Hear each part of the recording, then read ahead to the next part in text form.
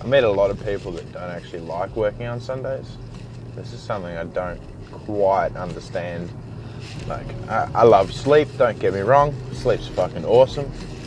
But, I mean, there's only so much you can sleep, you know? Like, if you want to get things done in life, you need to get up. You need to make that time. You need to risk that comfort of always being comfortable, or, you know, with your sleep and things like that. You know, like, it's good to feel tired. It's good to feel exhausted, because then you realize that you are doing something. You are getting somewhere. You are putting some effort in. Maybe not seeing it yet, but I mean, you keep going and it will start to show.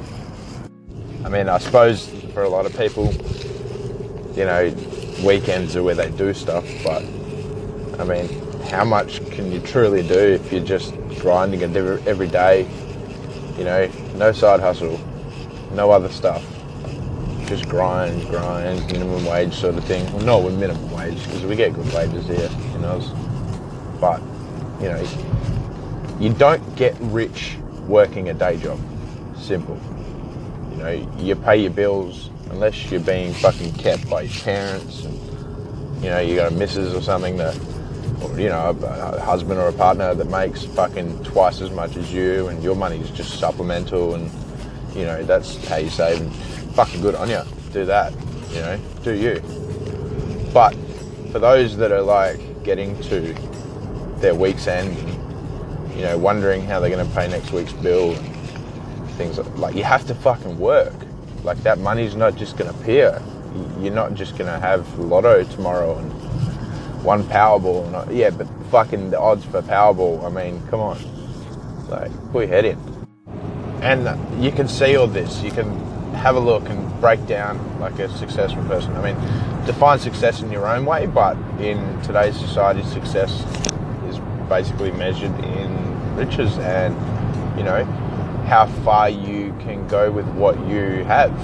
And you look at someone like Warren Buffett, or, you know, fucking, let's look in our own soil, you know, like someone like Twiggy. You know, these guys have substantial amount of wealth. They have substantial amount of pull when it comes to social issues and things like that. Like, these are the things that a lot of people want to get, and, you know, they think that they're working hard, but I mean, there's no limit to the working hard.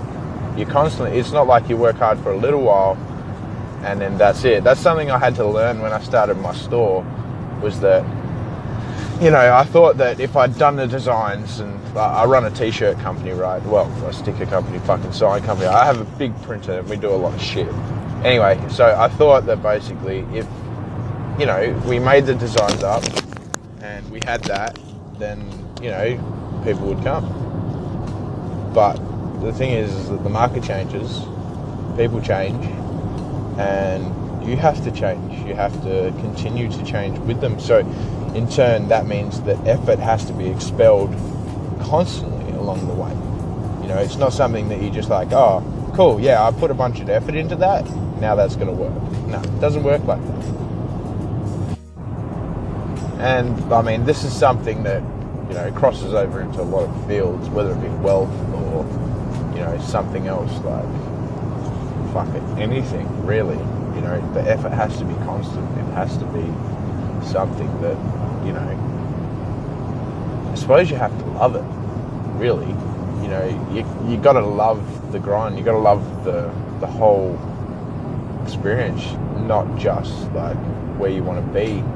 You know, effort. I mean, I started losing weight a little while ago. 137.5 kilos was my max weight that I've ever been. That was probably 3 months ago.